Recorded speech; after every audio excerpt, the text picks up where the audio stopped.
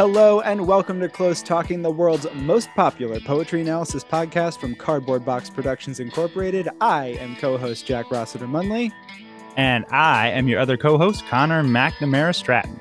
And together we read a poem, talk about the poem, and read the poem again. Before we get into today's selection, a quick note that if you like what we do here at Close Talking and have a spare moment, it would mean the world to us if you drop a rating and review on Apple Podcasts or wherever you get your podcasts. Those reviews help boost us up the algorithm and are a great way for us to find new listeners. If you want to get in touch with us, you can find us on so many different social medias. On Twitter, the show is at Close Talking. I am at Jack Rossiter Munn, and Connor is at Connor M. Stratton. On Instagram, the show is at Close Talking Poetry. And on Facebook, it's facebook.com/Close Talking. We also have a whole website just for the podcast. It is closetalking.com, where you can find all the past episodes of the show. And Cardboard Box Productions has a newsletter, Unboxed. So if you go to cardboardboxproductionsinc.com, you can subscribe for more behind-the-scenes stuff on Close Talking and on all the literary and cultural history podcasts that Cardboard Box Productions makes. All right, on with the show. Hello, and welcome to an all-new episode of Close Talking. I am one of your co-hosts, Connor McNamara Stratton. And I am your other co-host, Jack Rossiter Munley. And we are with you for the final time of 2022. It was quite a year. I do not want to talk about it. I want to talk about this poem. Well, yes, more like 2020 poo, am I right? 2020 poo. Got him. I've decided next year is going to be 2020 tree. Oh, okay. Find out more about that when I write about it in the Unboxed newsletter, which is making its triumphant return. Ooh, it is? Yes, it is. You heard it here first. It's coming back. First, all right. It's going to be something about how it's gritty all the time, mate. Because it is gritty all the time, mate, and I have some thoughts on that. And then we're going to talk about naming the new year, and here's your sneak preview. It's going to be 2020 tree, because number one, we should think about the environment a whole lot, but also trees in the natural world have lots of lessons for us about how to live in a more aware and interconnected way. So boom, 2020 tree is going to be the year that we focus on that. And it's always important to name the new year, because then you have an intention to return to throughout the year. So you don't have to adopt 2020 tree, but I encourage everyone to come up with their own thing. Do you remember now looking back, 2020 poo? Yes. Do you remember when it was 2020 fun, what 2020 poo was going to be before it became 2020 poo? I don't know that I actually named 2022 because I was not in that mind frame, which is a pretty good indication of how 2020 poo went overall. Okay. It may have been 2020 do, the year to get things done. But I don't know that I ever actually formalized that. But if I know me, that may have been the thing I thought I was going to say. There was 2020 fun because we were going to have fun again. That didn't totally work out, but like it kind of worked out occasionally before, Delta and whatever. Yeah, there was a moment of fun. Yes. 2020, don't look back. That was pretty good. That was a helpful coping mechanism during 2020. Yep. 20 fine teen, it's all going to be all right. That was a good mantra for that year. 20 great teen, the year in which all good things happen. That came true for me very quickly because Roger Federer won his 20th Grand Slam at the Australian Open, and I managed to get tickets to Springsteen on Broadway. So both of those things happened in January, but it was enough to carry me through the entire year. Wow. Anyway. Wow. The main takeaways next year, 2020 tree, and yes. Unboxed is coming back. So boom. Watch out. That's all you need to know. That's all you need to know. What you really need to know is about this poem, Connor, and this poet. Woo! I'm derailing us already. I'm sorry. I'm in a mood. No. You're putting us back on Pepper, the rail. My sports physician. Jack is amped right now. I am. It has 39 grams of added sugars, Connor. And I believe the highest caffeine content of any commercial soda. More than Mountain Dew? I'm pretty sure, yeah. Wow. Okay. It also has and they tell you this on the can, it's a blend of 23 flavors, Connor. So even if the caffeine and sugar wasn't enough, the sheer stacked flavor content of the beverage would have your tongue leaping out of your mouth and your synapses firing. So I'm ready to go. Yes. It's always been the gumbo of pop, the jambalaya of soda, and the potpourri of fizzy drinks, you know? Mm-hmm. It's those were the mottos I proposed, but you know, they did something else with their branding, so that's fine. That's fine. Good Big on Doctor them. didn't want to hear it. I know, I know. Scared of the truth. Yep.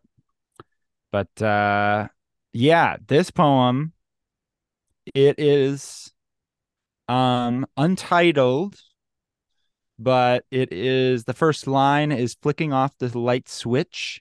It is by Sherwin Bitsui.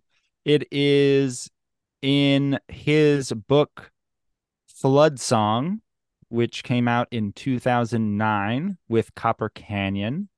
Bitsui also is the author of Dissolve most recently, which came out in 2018, and Shapeshift, which was, I believe, his first book. That came out in 2003. Bitsui is originally from White Cone, Arizona, on the Navajo reservation. He is Diné, and he got his AFA from the Institute of American Indian Arts. And I like this quote. This is on the poets.org bio. Joy Harjo described his work as, quote, his poems are wide and deep arroyos and mesas of human perception, conceptual word paintings born of agony and joy,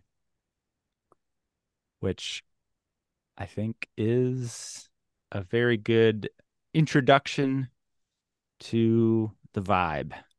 That's good stuff. Yeah, it really is. Um, Also, do you want to fill folks in on what an AFA is? yeah, And by folks, I mean me. I was hoping you would not ask that. The power of pepper compels me, Connor. Yeah, okay. It is an associate in fine arts. Gotcha. So it's similar to an MFA or a Master of Fine Arts. Thank you Nice. for asking that. I was hoping to just move along Just wanted to quickly. skate on by. I see you. I see what you're doing over there. And oh, here's the thing. I don't know stuff. And I got to know. I gotta know. Well, you're always asking Um, the good questions, Jack. I'm It's certainly important. asking questions. I leave it up to the world to let me know if they're good or not. Yeah, and just one thing before we get in the poem, at the very end, there is a phrase that is in the Navajo language or the Diné language. I believe it is pronounced Nahokas, or something to that effect. I'm not exactly sure. Um, if you if I get it wrong, please let me know. Um, but yeah, just thought I would mention that before. Yeah, let's read it. Oh, we should probably say Oh, that oh, word refers oh, yeah, yeah, to. yeah, yeah, yeah, yeah. I was just See, listen. You're gonna hear a ah. sound, and you're gonna know that it has a meaning, but I'm not gonna tell you that meaning at all. Um, I actually know what this means yes. Well, because I Googled it. it seems to have a couple potential meanings. They're all slightly related. At least what I found was that it is potentially the North Star or the Big Dipper or like North generally.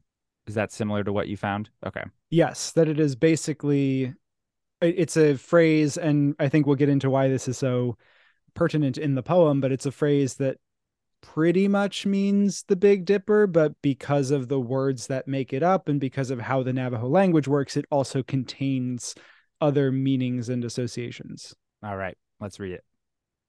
This is Flicking Off the Light Switch from Flood Song by Sherwin Bitsui. Flicking off the light switch, Lichen buds the curved creases of a mind, pondering the mesquite tree's dull ache as it gathers its leaves around clouds of spotted doves, calling them in rows of 12 back from their winter sleep. Doves' eyes black as nightfall shiver on the foam coast of an Arctic dream, where whale ribs clasp and fasten you to a language of shifting ice. Seeing into those eyes, you uncoil their telephone wires, gather their inaudible lions with plastic forks, tongue their salty ribbons, and untie their weedy stems from your prickly fingers.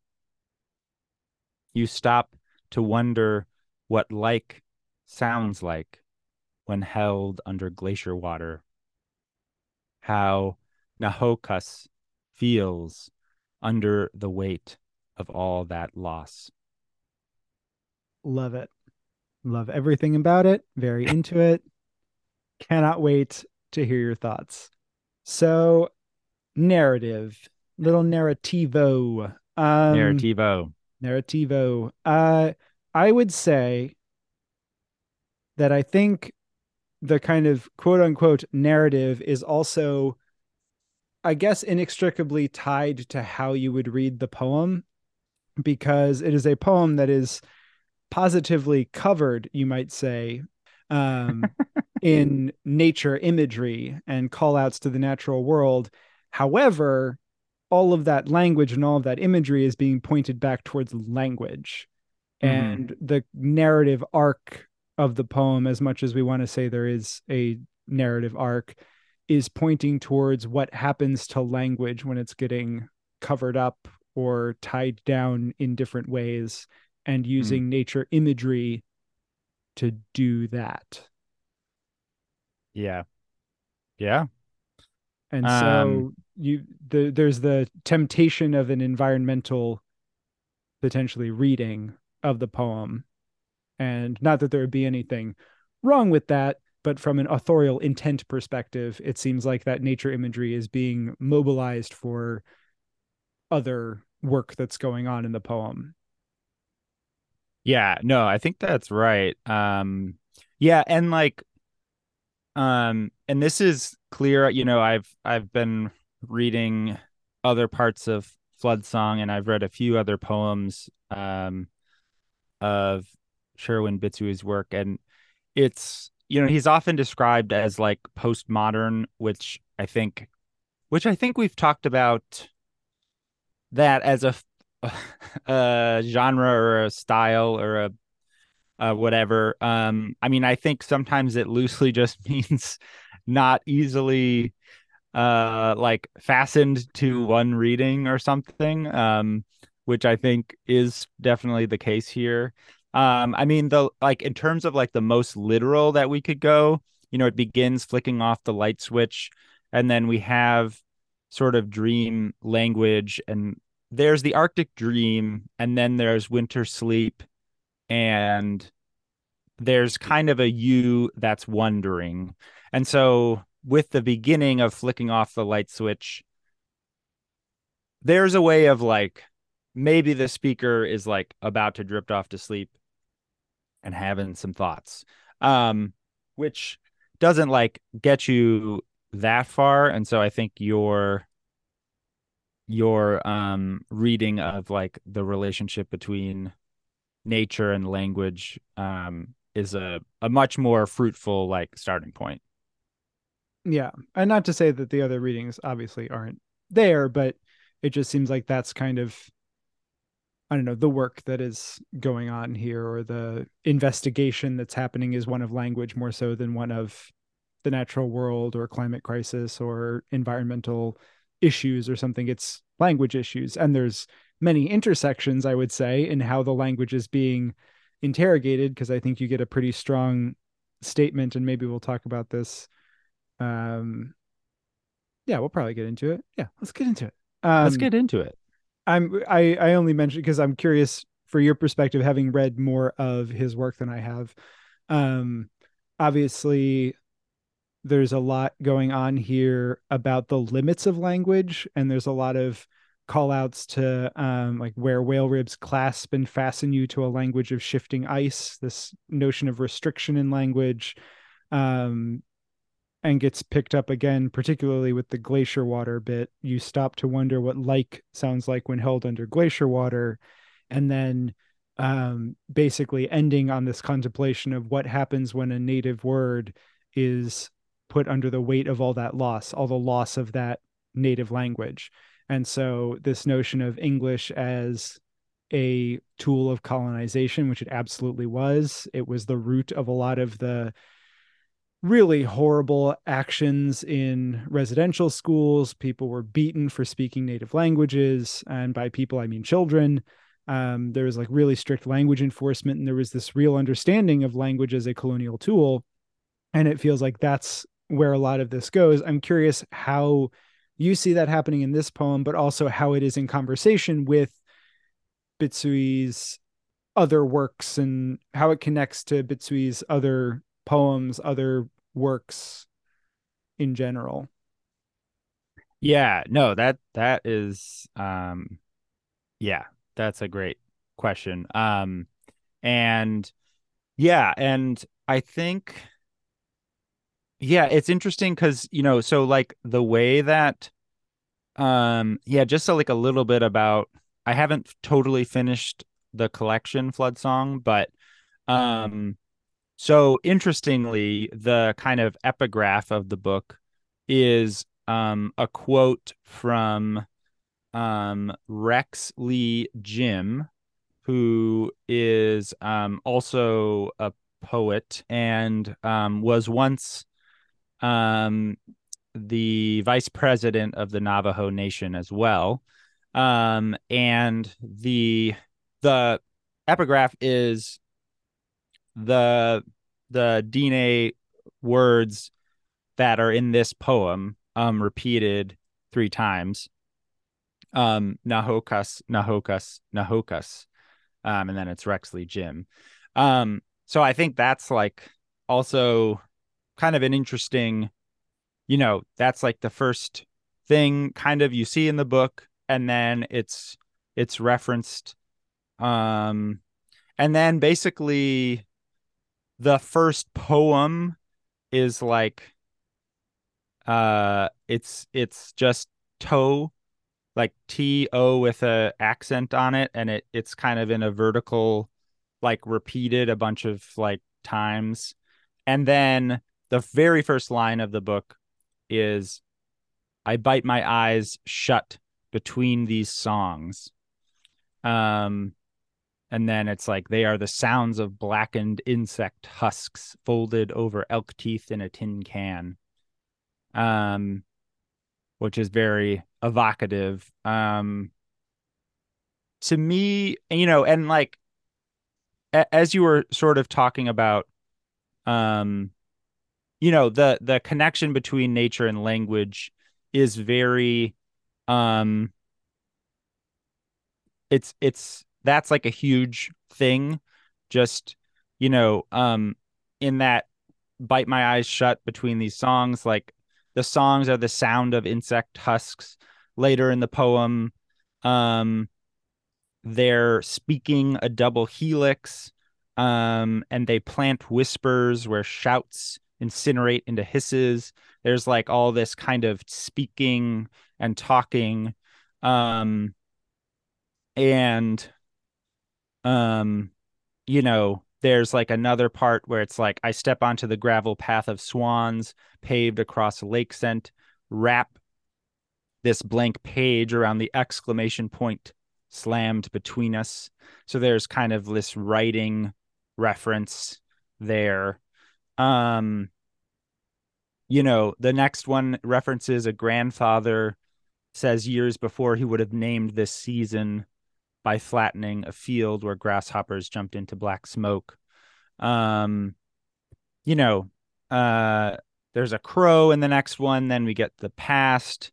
Then in the next one, we get bluebirds chirping. And The next one opens with a red-tailed hawk. I don't know. Bisons, which is all just like there's each of those references are just like a many many things, and I think your context, in terms of like the historical context and how and interestingly, I found an article. I think it's a dissertation. Dissertation.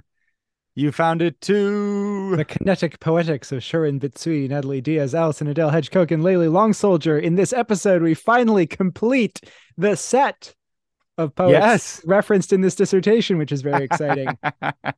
Yes, I found that too. I also took note of footnote 112 on page 131 that discusses the epigraph of dissolve. Yes. Big fan Jack. of footnotes. This one in particular. Yeah, no, share that footnote because I think it's really helpful. Yeah, I agree. Yeah, and just to give credit where credit is due, Stephanie Papa. Stephanie Papa, from the dissertation. Sorbonne. Yes, the kinetic poetics of Sherwin Bitsui, Natalie Diaz, Allison Adele Hedgecock, and Layli Long Soldier. Thank you for this dissertation. It's really cool. Yeah, I'm stoked to read more of the dissertation. I also, folks, if you find this dissertation, check out the annexes that include interviews with some of the poets, including Sherwin Bitsui, which is very cool. Amazing. Yeah, so here's that footnote, which is just about the phrase Nahokas. The footnote, this Dine phrase is repeated 3 times in the epigraph of Dissolve, a poem by Rexley Jim. A very similar poem of Jim's with a different Dine orthography is, quote, Nahokas, Ndi Nahokas, which Webster discusses in, quote, The Art of Failure of Translating a Navajo Poem. The word Nahokas can literally be translated to, quote, a slender, solid object revolves, but it is often used to refer to the Big Dipper asterism revolving around the North Star. As Webster notes, associated Dine beliefs can be lost in translation. For instance, the North is related to death and old age, reflection, and assurance. The word Ndi in this particular poem can be translated as, quote, even, though Webster notes it can also be heard as Nidi, which means on earth. In Jim's unpublished manuscript, Spirit Echoes Spirit, a version of the poem is translated as, quote, even Big Dipper turns on earth. It's so interesting. And obviously, these are issues that, to greater and lesser degrees, always show up in translation or moving between languages. But there is such, just from reading some of this dissertation and trying to learn more about it, it seems like there is such a thick web of meaning in native Navajo language that it just doesn't move that way to English. Yeah, exactly. And I think that it's and this is, something that you mentioned, which I think is right in terms of the historical, like the broad, like general history of settler colonialism and anti-indigenous genocide, and then the kind of ongoing for like hundreds of years that continued to the present, in various forms, from boarding schools to like termination, the termination era, to the issue before the Supreme Court about the status of the Indian Child Welfare Act, or ICWA, about, white families historically been adopting indigenous babies at extraordinary rates, such that, a law was past to explicitly give preference to Native families and communities, and that could be challenged and overturned by the Supreme Court in this go around. But anyway, like that's all very general and not like specific to like the Navajo Nation or the Diné people, or like Bitsui's own sense, which I don't have like a super precise understanding of. Just kind of saying that as like a caveat, but it's this situation where there's this kind of like to the where it gets to language, and I think in a way where it gets to both nature but also the kind of shifting imagery, like, and the lack like kind of the fragmentation and sort of difficulty of the language. That all feels very of a piece to me, where like, you grow up, or like someone on the Navajo Nation, Bitsui or whatever, grows up learning maybe primarily English, the like colonial language, and then Navajo, and even that word is like not even the preferred name of like DNA people, because I think it's like means like enemy or something by like Apache people or something like that. I'm not exactly sure. But anyway, there's both this kind of like there's this, yeah, the weight of all that loss as is in the end, the kind of being of a people that has survived genocide and is living with that, and like trying to recover what they can of like their people and language and cultures and things like that. Again, that's all very general, but I think it's like this sort of, for me, well, and maybe this is like not the best analogy, but I was thinking about um Cynthia Cruz's poem Stammer that we talked about a while ago, that is kind of about like a very traumatic thing that sort of remains unnamed in the poem, and is like but is referred to a lot, and there's lots of repetition. And in that poem there's this kind of like trauma that the speaker is dealing with that is sort of interrupting the language itself.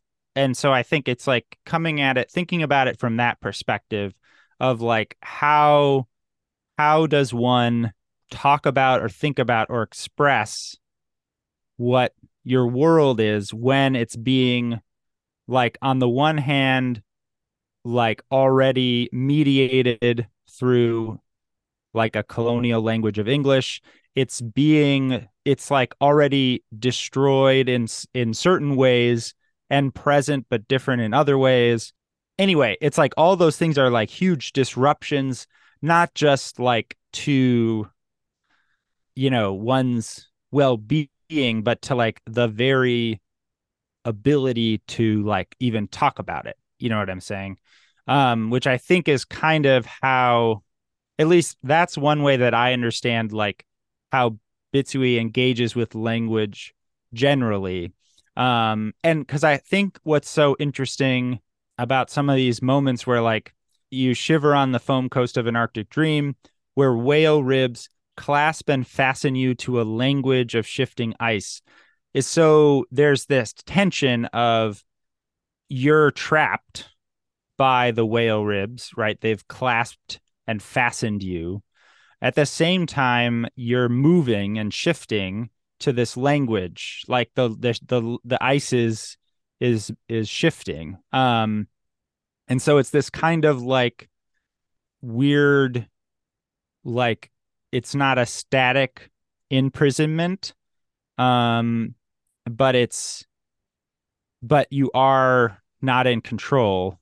I don't know. That's kind of like a lot of random thoughts. No, that's super fascinating. And I love that you brought up that question about movement versus like being locked in place, because that line really stuck out to me. And it was that sort of juxtaposition, because you have shifting ice. And so ice is a liquid made solid, something that normally is in a state of motion brought to a standstill, but it's shifting ice. So it's like on water, or it's a glacier that's moving in some way. And so it's this juxtaposition of being locked in place. The whale ribs clasp and fasten you to a language of shifting ice. You are held in place to this thing that is solidified, but also somehow moving. And it put me in mind of two things. First of all, um, apparently, having read some of this in the interview in the annex to the dissertation, thank you again, Stephanie Papa, the Diné language is very verb based, apparently, and is very much a language of action and movement in how it just relates to the world, I guess. And there's a little interchange towards the beginning of her interview with him about how that kind of works. And he talks about how the ing, he says the ing is really important in the Navajo language, and some of how that shows up in his work is he gives the example of the notion of mountaining. He says, this mountain stands before us, mountaining. This notion of movement and stuff sort of imbues a lot of the work, but also is something that is kind of rooted in the Diné language. So I had that as part of what I was thinking about in terms of movement versus solidification. And then there's this notion of icebergs, right? Where you see a tiny amount of it, but then there's so much under the surface. And even around that, there's much more water. So there is this like solidifying, or because there's the whale skeleton right there, sort of calcifying effect of a language like English, a colonial language. And then there is this vast ocean of meaning that it misses because it's a tiny little block of ice. And even if there is like a small amount that is said and a huge amount that is unsaid in that language that is the ice, there's also this ocean around it, right? This ocean of meaning that it misses.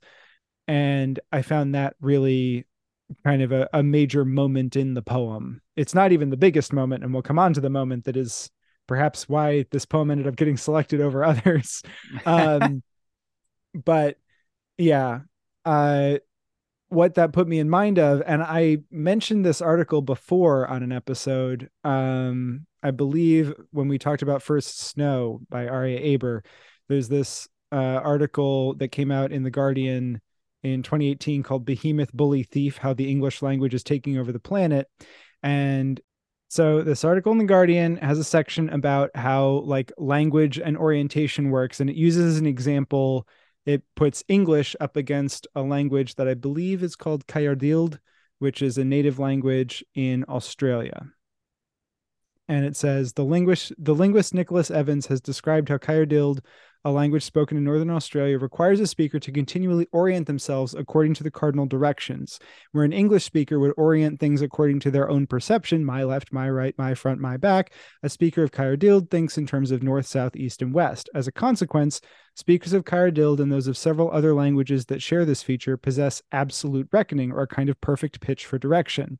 It also means removing oneself as the main reference point for thinking about space. As Evans writes of his own experiences learning the language, one aspect of speaking Kayardild then is learning that the landscape is more important and objective than you are. Kayardild grammar literally puts everyone in their place. So this is there's not a ton of speakers of this language. It's very small, but it shapes the way that a culture interacts with the world around it. And English does the same. It prioritizes the individual subject, and you orient the world around yourself rather than orienting yourself to the world. And that's kind of a big deal. So also, if you have a language based around motion or around other relationships, that can influence how the world is constructed for speakers of that language.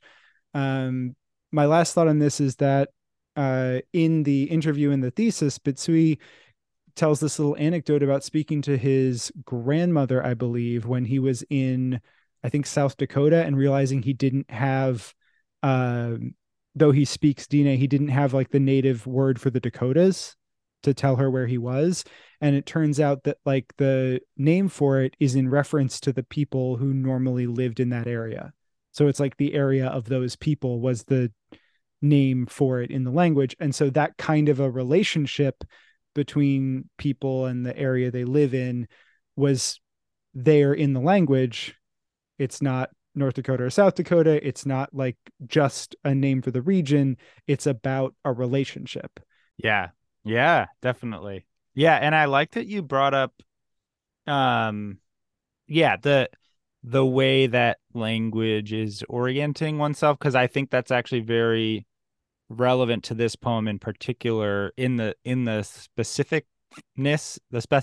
of what's happening and what's being referenced. Because as we talked about, like the phrase Nahokas is like either like the Big Dipper or like um the North Star or something north. And in this whole poem, one thing that I found was like a very subtle grounding move in this poem is, in the first stanza, flicking off the light switch. Um, then it's like lichen buds the curved creases of a mind, pondering the mesquite tree's dull ache, as it gathers its leaves. And so we have lichen, which is like more Arctic. Um, it's not quite a plant, but it's like a plant-like organism Like that kind of moss sort of. mossy, caribou eat it. Um, and it's cool, but it's like, way up north there. Um, but the mesquite tree is a like, you know, arid, semi-arid tree that's like in the American Southwest. Um, which, yeah, would not be found near lichen. And knowing a little bit, and then later on, getting the Dine phrase, it's, the speaker is where the tree is that's like in the Southwest, but then the lichen is budding the curved creases of a mind. And so the speaker is thinking about the Arctic in a kind of way that then we get more into and more explicitly into, like when we're shivering on the foam coast of an Arctic dream, and then we get the whale ribs and the ice and the glacier. Um, but so we have the speaker sort of imagining themselves to the north. And I don't know, it seemed related to the meanings of Nahokas being like, okay, it's the stars in some sense, but it's a way to get north. Um, to get to the Arctic, you could follow that star or something. Um, Maybe. I don't know if that's a stretch. No, no, that's really interesting. I wonder, what do you think about a reading that is the like the opposite movement of like the Arctic encroaching on the speaker and the Mm, Arctic as sort of representative of the colonizing language spreading across the brain like lichen on a tree almost. mm, And then you get this, what like sounds like when held under glacier water, and what essentially like the Big Dipper feels like under the weight of all that loss, like all of this coming to the speaker. I like your reading. I'm just curious what you mm. think about. Do you think it goes kind of both ways? I think yeah, yeah. No, I mean, that makes sense. That makes sense to me. Yeah, because I mean, especially with the whale, at least like in spirit, and probably a little more than that, like where the whale ribs are fastening you to the language of shifting ice. It's like it's not necessarily that um yeah, the speaker is like venturing to the Arctic. It's more that the Arctic is imposing itself on the speaker in a way. Yeah. It's like an almost, even if it could be a trip to the Arctic, but maybe kind of an unbidden one. Yeah, right. And it's because it's interesting too how you get there. Like the dove's eyes are like the Telephone portal wires. almost, Yeah. because it's like we have the mesquite tree, and then it's got its leaves, but then there's all the doves, these spotted doves around the tree, right? Um, and they're in this kind of intense, they're like clouds, and then they're in rows of 12. Um, but then, and that in that first stanza, as it gathers its leaves around clouds of spotted doves, they feel very literal in a sense of like there's a tree and there's the birds there. But then the dove's eyes, black as nightfall, is the beginning of the second stanza. Shiver on the foam coast of an Arctic dream, where whale ribs clasp and fasten you to a language of shifting ice.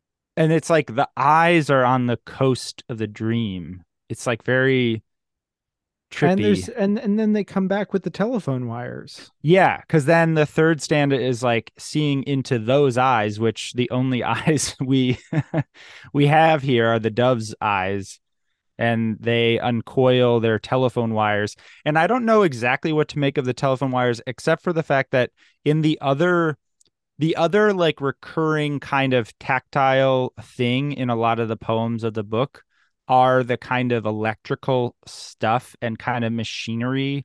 Like just to give examples, in the very first poem, the I bite my eyes shut one, um, there's a moment that's like pull our hair one strand at a time from electric sockets and paint our stems with sand in the kitchen sink. And then there's another moment where it's like, there's some neon light. There's like a lot of gasoline and cars, and sparks, and televisions.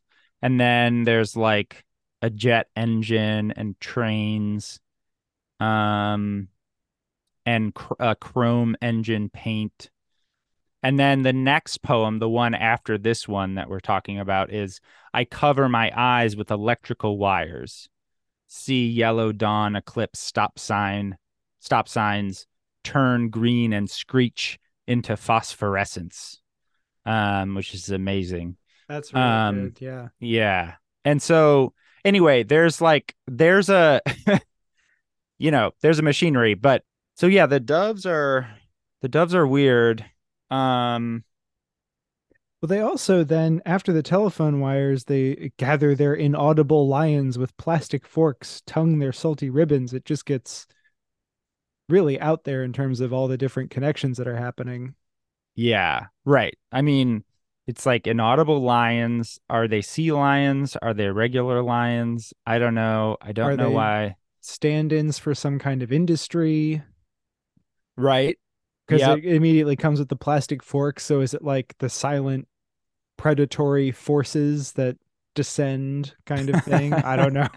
Yeah. I'm Yeah, kind of no. happy to just ride the waves of meaning at that point. It's like Yeah, it yeah. could be sea lions, could be factories, could be. It's intense. Mhm. Um, yeah, that gets very far out. And Yeah. then you're tonguing salty ribbons, and there's weedy stems, and your fingers are prickly. Um, Everything is like being transformed, and new things are coming in, and it's wild. All while potentially having a stare down with these doves. Yeah, right. The doves are like freaking the speaker out, you Yeah. know. Yeah. Ugh. Yeah. There's also, this is where the explicit reference to dream comes in. But obviously a poem that starts with flicking off the light switch, as you noted, is like the lights are off, it's dark, it's nighttime, maybe, and then there is this Arctic dream. And in uh many native cultures, and I believe it is true of DNA culture as well, like dreams have a lot of significance and dream time is a really important concept. And so to have all of this taking place in like the dream space is particularly meaningful. And to have, I don't know how you want to characterize it, because maybe you want to say this conversation between languages, but it feels more fraught and violent than that word would be. But to have almost this language combat going on in the dream space feels like really significant, because even just on a without associated spiritual situations and meanings, there's like the intense privacy of your own mind, which is where dreams take place. And to have another language there is like, whoa. Yeah, I think I mentioned this on the podcast before. I know I've told you about it before, but when I worked in the youth services department at a library, one of my coworkers was bilingual. She had moved to Rolling Meadows, Illinois from Mexico. And at some point, we were talking about language stuff because there were a bunch of Spanish speaking patrons and it came up all the time. And somehow the question came up about, like, do you dream in English? Because Spanish is her native language. And she said, yes, she did. But whenever she had dreams in English, they were black and white, and dreams in Spanish were in color, which is like, Whoa. wow, I will never forget that, because it was like, it's one of those things that for the person obviously is just sort of like, well, this is what happens. But for the rest of us who are like, whoa, really? Like, whoa. And it's one of those things where like, yeah, I could see why that would happen. It's just like, again, it's that deep connection that we don't always think about, all the ways that language just shapes our brain on such a deep level. But having this poem explicitly draw connection between different languages in conflict in dream space had me thinking about that while I was reading it as well. Yeah, definitely. That is amazing. Yeah, to me, like the last kind of like thing that I've found fascinating is just the like well the like the like part where like That was the big moment that kind of sealed the deal for us talking about this poem, because that is yeah, such a yeah, moment. I know. I was like torn between this one and another one and I was like, "What do you think, Jack?" And Jack was like, "Well, this part's pretty much awesome, so maybe this one." The poems Um are equally good in different ways, but the between the two of them, the moment within them that stuck out for me at least was this, what like sounds like. It was yeah. just like, yeah, Yeah. cool stuff, cool image, cool thought. I like it. I know. I know. Exactly. Because it's in a way it's like similes and it's the comparison that uses like or as you know and just using that word, there could be any word that one is wondering what it sounds like when it's being held under glacier water. And to me, it was just such a, I don't know. I don't like, part of me just gets like very far out with it where I'm just like, it's like, man, and it sounds like something, and we're like in language, and it's like we're trying to make these connections with different things. And it's like you're in the Southwest, but you're thinking about the Arctic, and it's like different, but then you're in this other language and you're trying to think about yourself that like is antithetical to the language you're thinking about yourself in a kind of way. And it's like, how do you and then it's all in this poem, which like is itself one big like in itself, where it's just like trying to communicate an impossible thing of like human experience to another person who can never truly know what you're going through. The And great challenge of language to begin with, even when everyone speaks the same language. yeah, yeah, exactly. Oh, yeah. And yeah, you're so right. Trying to bridge language by saying, well, this word or phrase is like this whole group of other words and phrases. And yeah, no, yeah, I'm with you. Yeah. And then just like literally just imagining being like under glacier water, like being so cold and trying to say like, and like, what does that sound in extremely cold water? Um, And what and does it feel like to be trapped under the ice?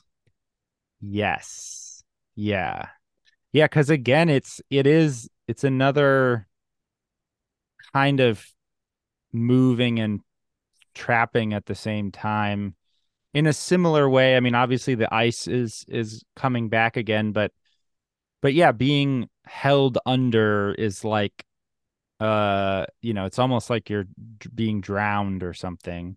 It's really Um violent. Yeah. yeah, exactly. And the glacier water specifically is so, I mean, I don't even know how long a human being would survive in that cold water. Like a minute. I don't know. Not long. Not long. For sure, not long. Unless they're Kate Winslet, because apparently, who knew she could hold her breath for 7 minutes and more because she trained with world-renowned free divers. Because for some reason, for the movie Avatar: The Way of Water, an entirely CG spectacle fest where like nothing is real and everything is digital sets, Oh my God. James Cameron still made them all go underwater in these like 30-foot tanks that they had to swim to the bottom of, do their acting, and then swim back out of. So they all had to learn free diving. And Kate Winslet was like, no big deal. I'm the best at acting and also everything else. So I can hold my breath for 7 minutes and I'll just learn how to do that now. Oh my God. James Cameron just wants everyone to spend as much time underwater as he does. I'm convinced that he is just like some kind of water maniac who's just like, hey, everybody, what if we drowned today? How cool would that be? Let's figure out how long we can live underwater. I'm going to make a movie about water. I love water so much. I'm going to get in my submersibles and look at boats under the water. I'm James Cameron. I made Titanic. I also made The Abyss. No one talks about The Abyss, but it's also underwater. Oh man. I made the movie Aliens, which is in space, which is like, what if the air was water? Yes, pretty much that. That's definitely what this That's what this poem is as far about. as channeling for sure. Yeah, for sure. It's definitely about box office sensation, James Cameron. Oh man. Yeah, Any other I have thoughts? one last thing, which is Yeah. about this whale situation. Okay, yeah. Because it's also an interesting. I just realized I have a thing I already thought about and a thing I just thought about it. The thing that I just thought about it is that it is this interesting moment of movement and also lack of movement because it's a whale, which is renowned for swimming around in the water like a big old whale. But it's whale ribs, which is the skeleton of the whale, and it is the skeleton removed from the living whale because it's just the ribs. And there's this little bit in Moby Dick in a section, chapter 103, Measurements of the Whale's Skeleton, which is one of my favorite bits of Moby Dick. Which is about contemplating the vast size of whales and whatnot via their skeletons. And it says, how vain and foolish then thought I for timid, untraveled man to try to comprehend aright this wondrous whale by merely poring over his dead, attenuated skeleton, stretched in this peaceful wood. No, only in the heart of quickest perils, only when within the eddyings of his angry flukes, only on the profound, unbounded sea can the fully invested whale be truly and livingly found out.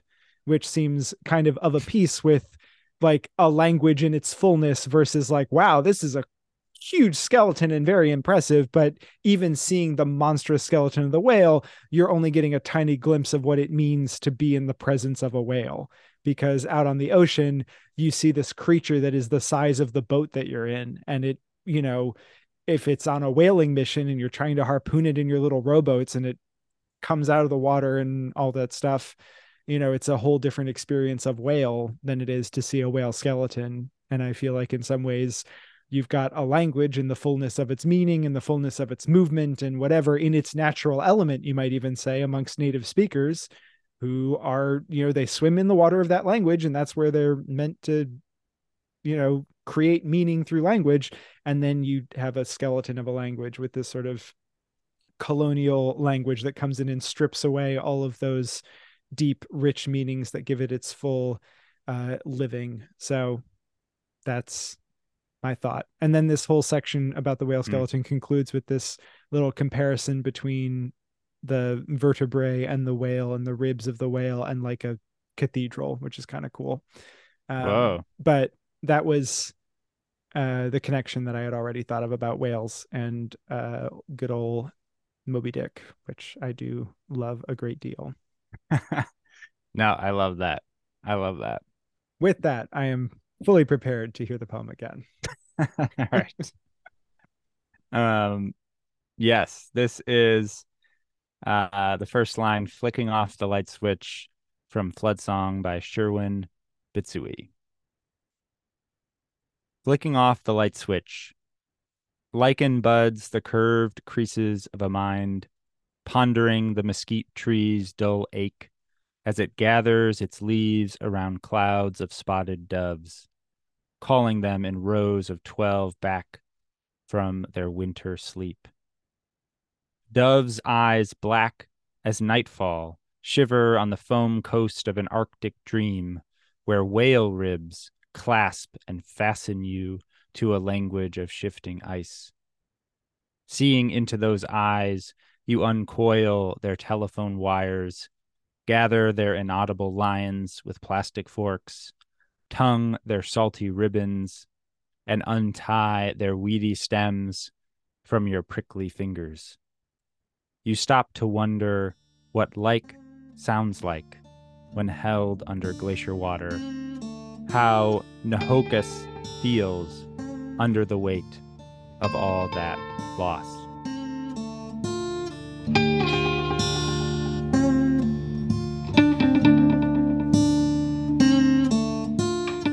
Hey, thanks for listening.